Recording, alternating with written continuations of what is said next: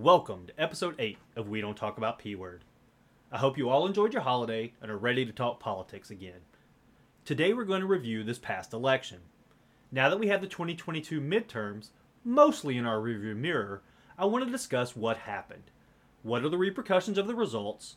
What is the elusive red wave? Why was it expected? And why didn't it happen? I will also provide some free advice to the parties, even though they'll never listen.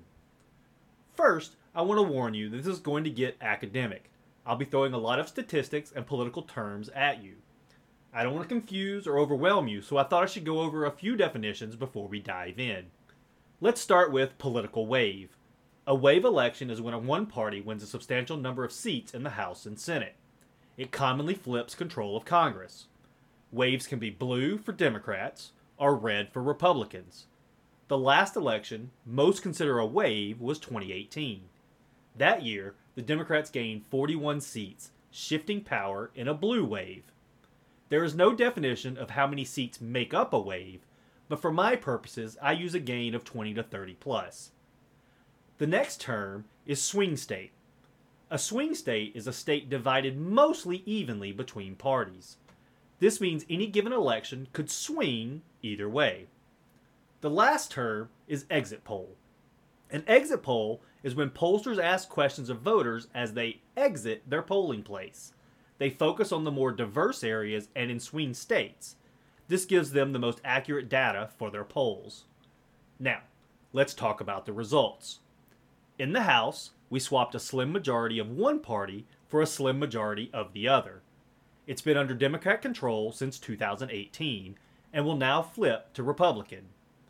We are still waiting on the results of one race, but it looks to be leaning Republican. This will give them 4 votes more than the 218 needed for a majority.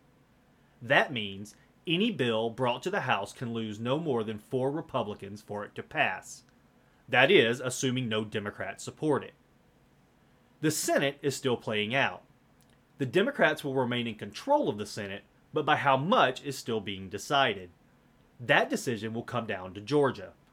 For a second election cycle, Georgia will host a runoff that determines power in the Senate. The people of Georgia choose between incumbent Raphael Warnock and challenger Herschel Walker. You may be asking yourself why this race matters since control has already been decided. Currently, the Senate is an even 50-50 split. The Democrats and the Republicans have the exact same number of senators. In this scenario, control is determined by the vice president.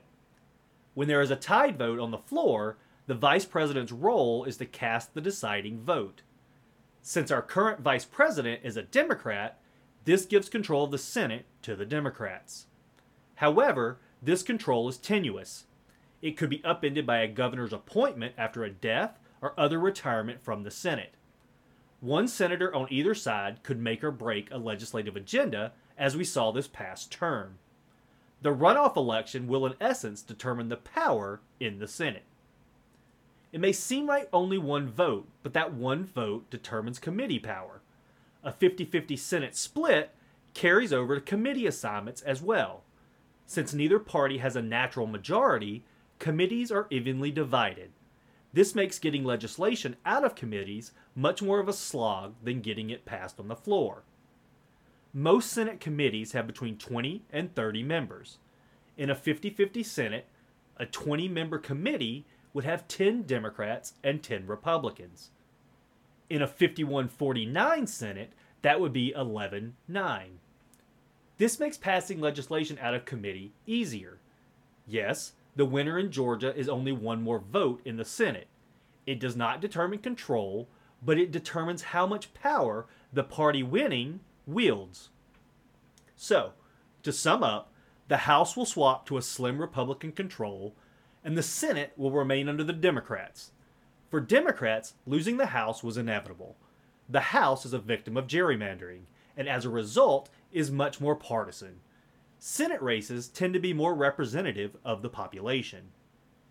If you paid attention at all to the news leading up to the midterms, you know that this is not what was expected. Republican Kevin McCarthy predicted a gain in the House of 20 to 30 seats. The Senate was projected to flip.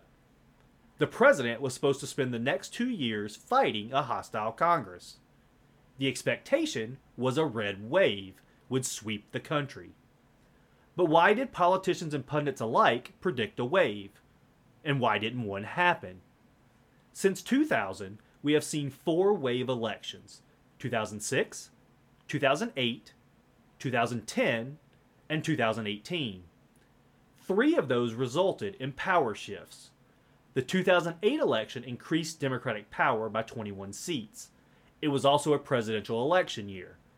The 2010 election was the most dramatic, with a red wave of 63 seats. This is most typical in the House, as dramatic shifts in the Senate are very rare.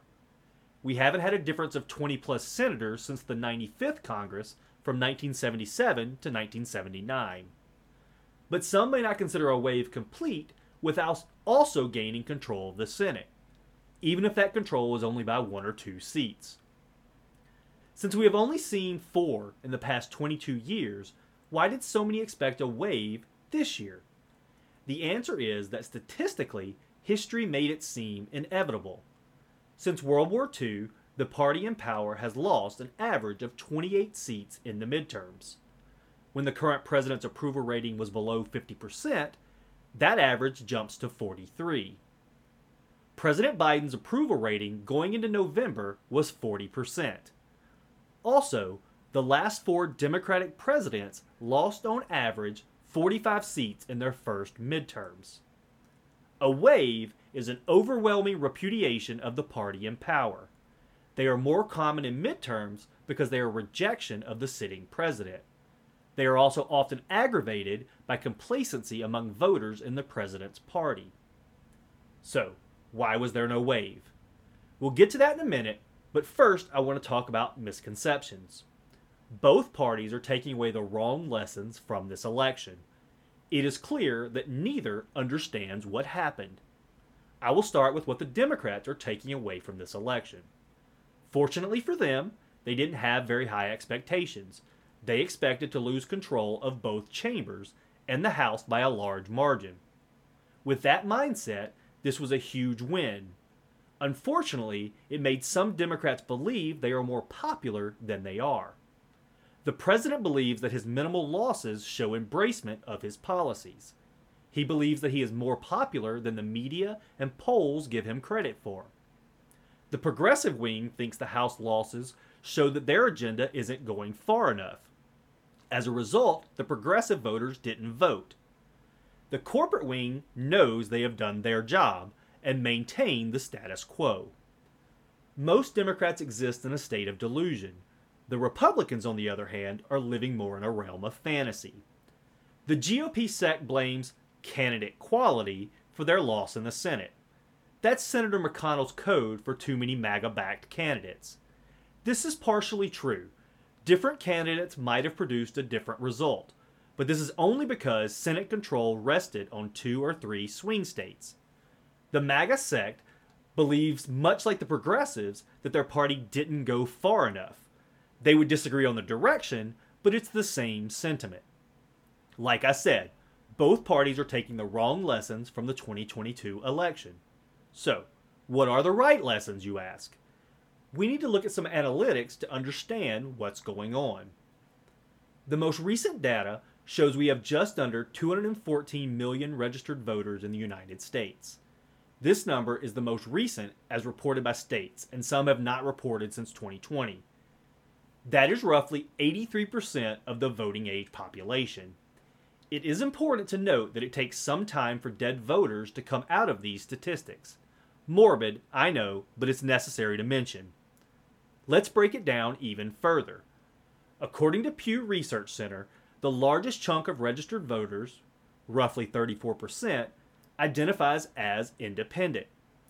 Democrats make up 33%, and 29% are registered as Republican. As I've said in the past, independents aren't completely independent.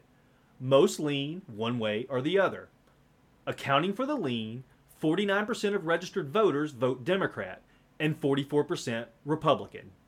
The remaining voters vote third party or write-in.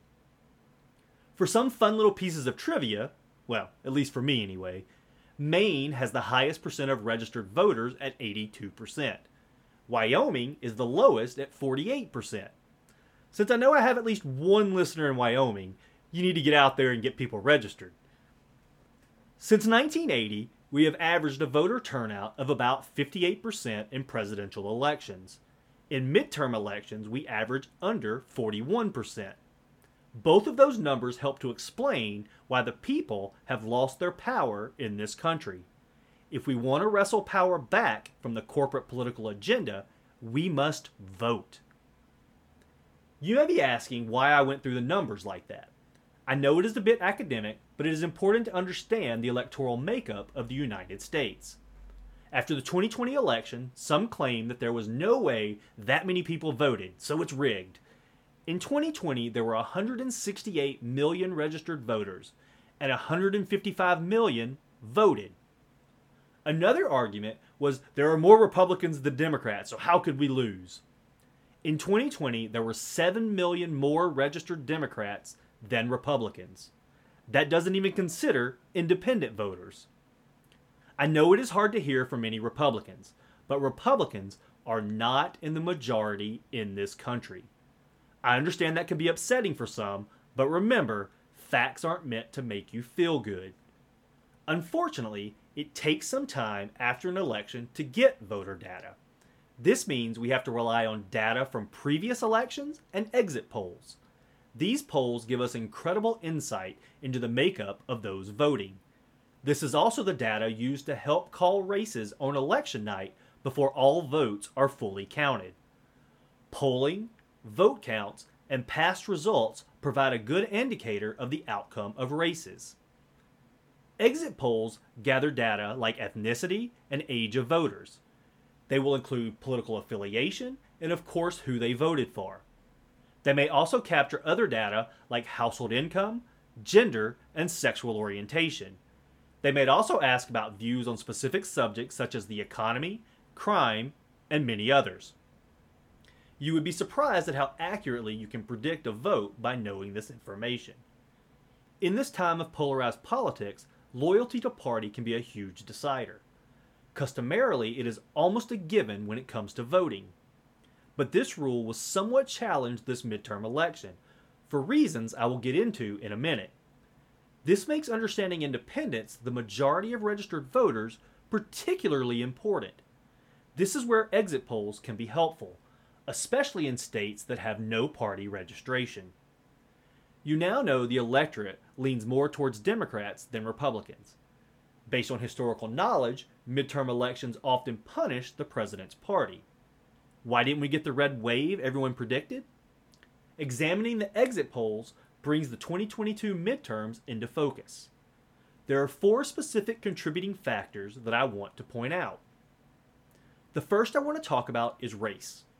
White, Latino, and Asian Americans vote in roughly a 60-40 split. White Americans favor Republicans, while Latino and Asian Americans favor Democrats. Black Americans overwhelmingly support Democrats by over 85%. White Americans are, by far, the largest constituency in the United States. Even with that being true, a minimal share of voters of color makes it difficult for Republicans to win. Race isn't a huge advantage for Democrats, but it is a significant one. Unless things change dramatically within the parties, as the population grows and gets more diverse, this gap will become wider and wider. Next, I want to talk about the age of voters. Too many people want to dismiss young voters. This is understandable since they, on the whole, voted a lower percentage than older voters. This is the reason politicians focus on issues facing seniors more so than young adults. If you want politicians to pay attention to you, vote. The 3 youngest age brackets, ranging from 18 to 39, favored Democrats on average by 23%, the highest being 32%. What's the takeaway? Millennials and Gen Z largely favor Democrats. The top 3 brackets are more evenly split. They favor Republicans by an average of only 11%. Like diversity, our aging population favors Democrats. As the population ages, Republican voters are being replaced by Democrat voters. In fact, the oldest bracket, 65 plus, has the widest margin favoring Republicans at 12%. Again, morbid, I know, but as it currently stands, as that age bracket dies off, so does the Republican chances of winning elections. The other two factors I want to discuss are opinions on issues facing the nation. The first is the state of democracy in the United States. 68% of those polled feel that democracy is threatened. This is split almost evenly between Democrat and Republican voters. A more detailed breakdown shows that 36% feel it is very threatened. Another 32% feel it is somewhat threatened. Only 9% say it is secure, and 21% say it is somewhat secure. This was a bigger factor than Republicans want to admit. The last factor I want to discuss is the issue of abortion. This was the most underrated and ignored issue concerning Americans by both parties. The last time abortion was an actual factor in politics was 1973. Neither party nor media pundits understood the impact it would have. In my opinion, this was one of the largest factors deciding this midterm. It drove voter registration, it drove voter turnout, and it influenced younger Americans to vote. Exit polls show 61% were dissatisfied or angry over the overturning of Roe v. Wade.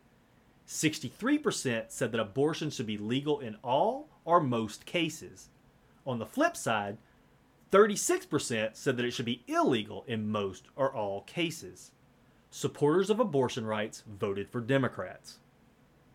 These numbers paint a picture of why the midterm did not go the way Republicans expected. Based on these statistics, history may come to show this less an anomaly and more the norm going forward. But that will be completely based on how engaged the people remain in the political process. Motivation to vote will always play the biggest role in who wins. Even with everything aggregated, the statistics listed are still not overwhelming. To understand the results, we still need to look at some less tangible reasons. These are my own insights based on the results, exit polls, voter demographics, and personal observations. My conclusion is that the results of this midterm come from disillusionment. The people are disillusioned with our political process. They are beginning to see exactly what is going on with our politics. They realize that neither party does anything for the people. They see one party enter elections with false promises and faked empathy. The other party doesn't even bother to offer an agenda and plan to win by demonizing the other side. The majority of Americans are beginning to understand that and are defensively voting so things don't get worse. Say the Democrats were right. If the people liked their agenda, then they would have maintained or gained more control. If the Republicans had an agenda, they might have gained the wave they expected.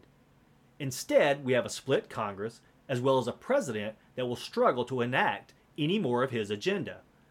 The people are fed up. By splitting Congress, we are protected, and neither party can do anything insane. By splitting Congress, you force the necessity for bipartisan legislation. Senator McConnell was correct. Candidate quality is a huge issue.